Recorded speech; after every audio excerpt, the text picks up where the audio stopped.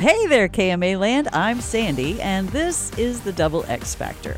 It's 3 minutes or so of personal growth info that Spencer Williams and I put out there into the world with the intention of making a positive difference. Now, this week, we're looking at the topic of how do you know when to quit?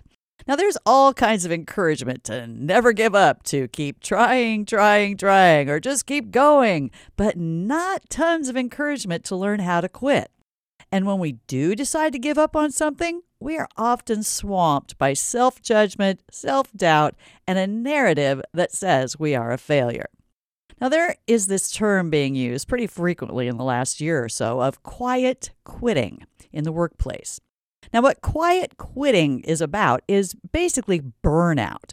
It's when you have given your all and it feels unappreciated, not valued, or doesn't count. As a result, you get quiet.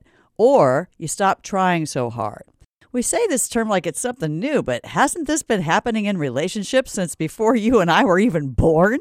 What if you keep trying to make something work, but the other person, the other people involved, the things you need for your own well-being aren't happening, or they just aren't making actual mutual effort?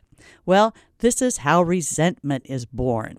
If you continue to do more and the reciprocity isn't there, if it's a situation where you feel you can't leave, you're probably going to either quietly quit or start sabotaging things, either consciously or unconsciously.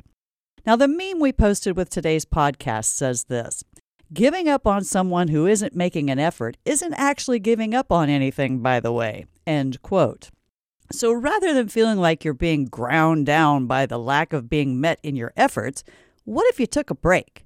What if you surrendered to what is actually happening, rather than trying to force someone or something to wake up and participate in the way you need? What do you fear will happen?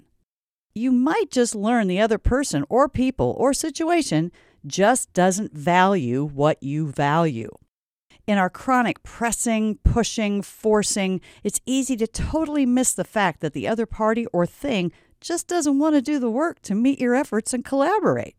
Believe me, I know I'm a very resilient person, and I can be incredibly relentless in the pursuit of trying to make something happen. This strength becomes my weakness when taken too far. Refusing to give up, even when it's clear that my efforts are having zero impact, can make me rigid, inflexible, resistant, not to mention drained, all of which create a great deal of pain and suffering for myself as well as others. Quitting is not weakness. It requires great courage and immense self-awareness.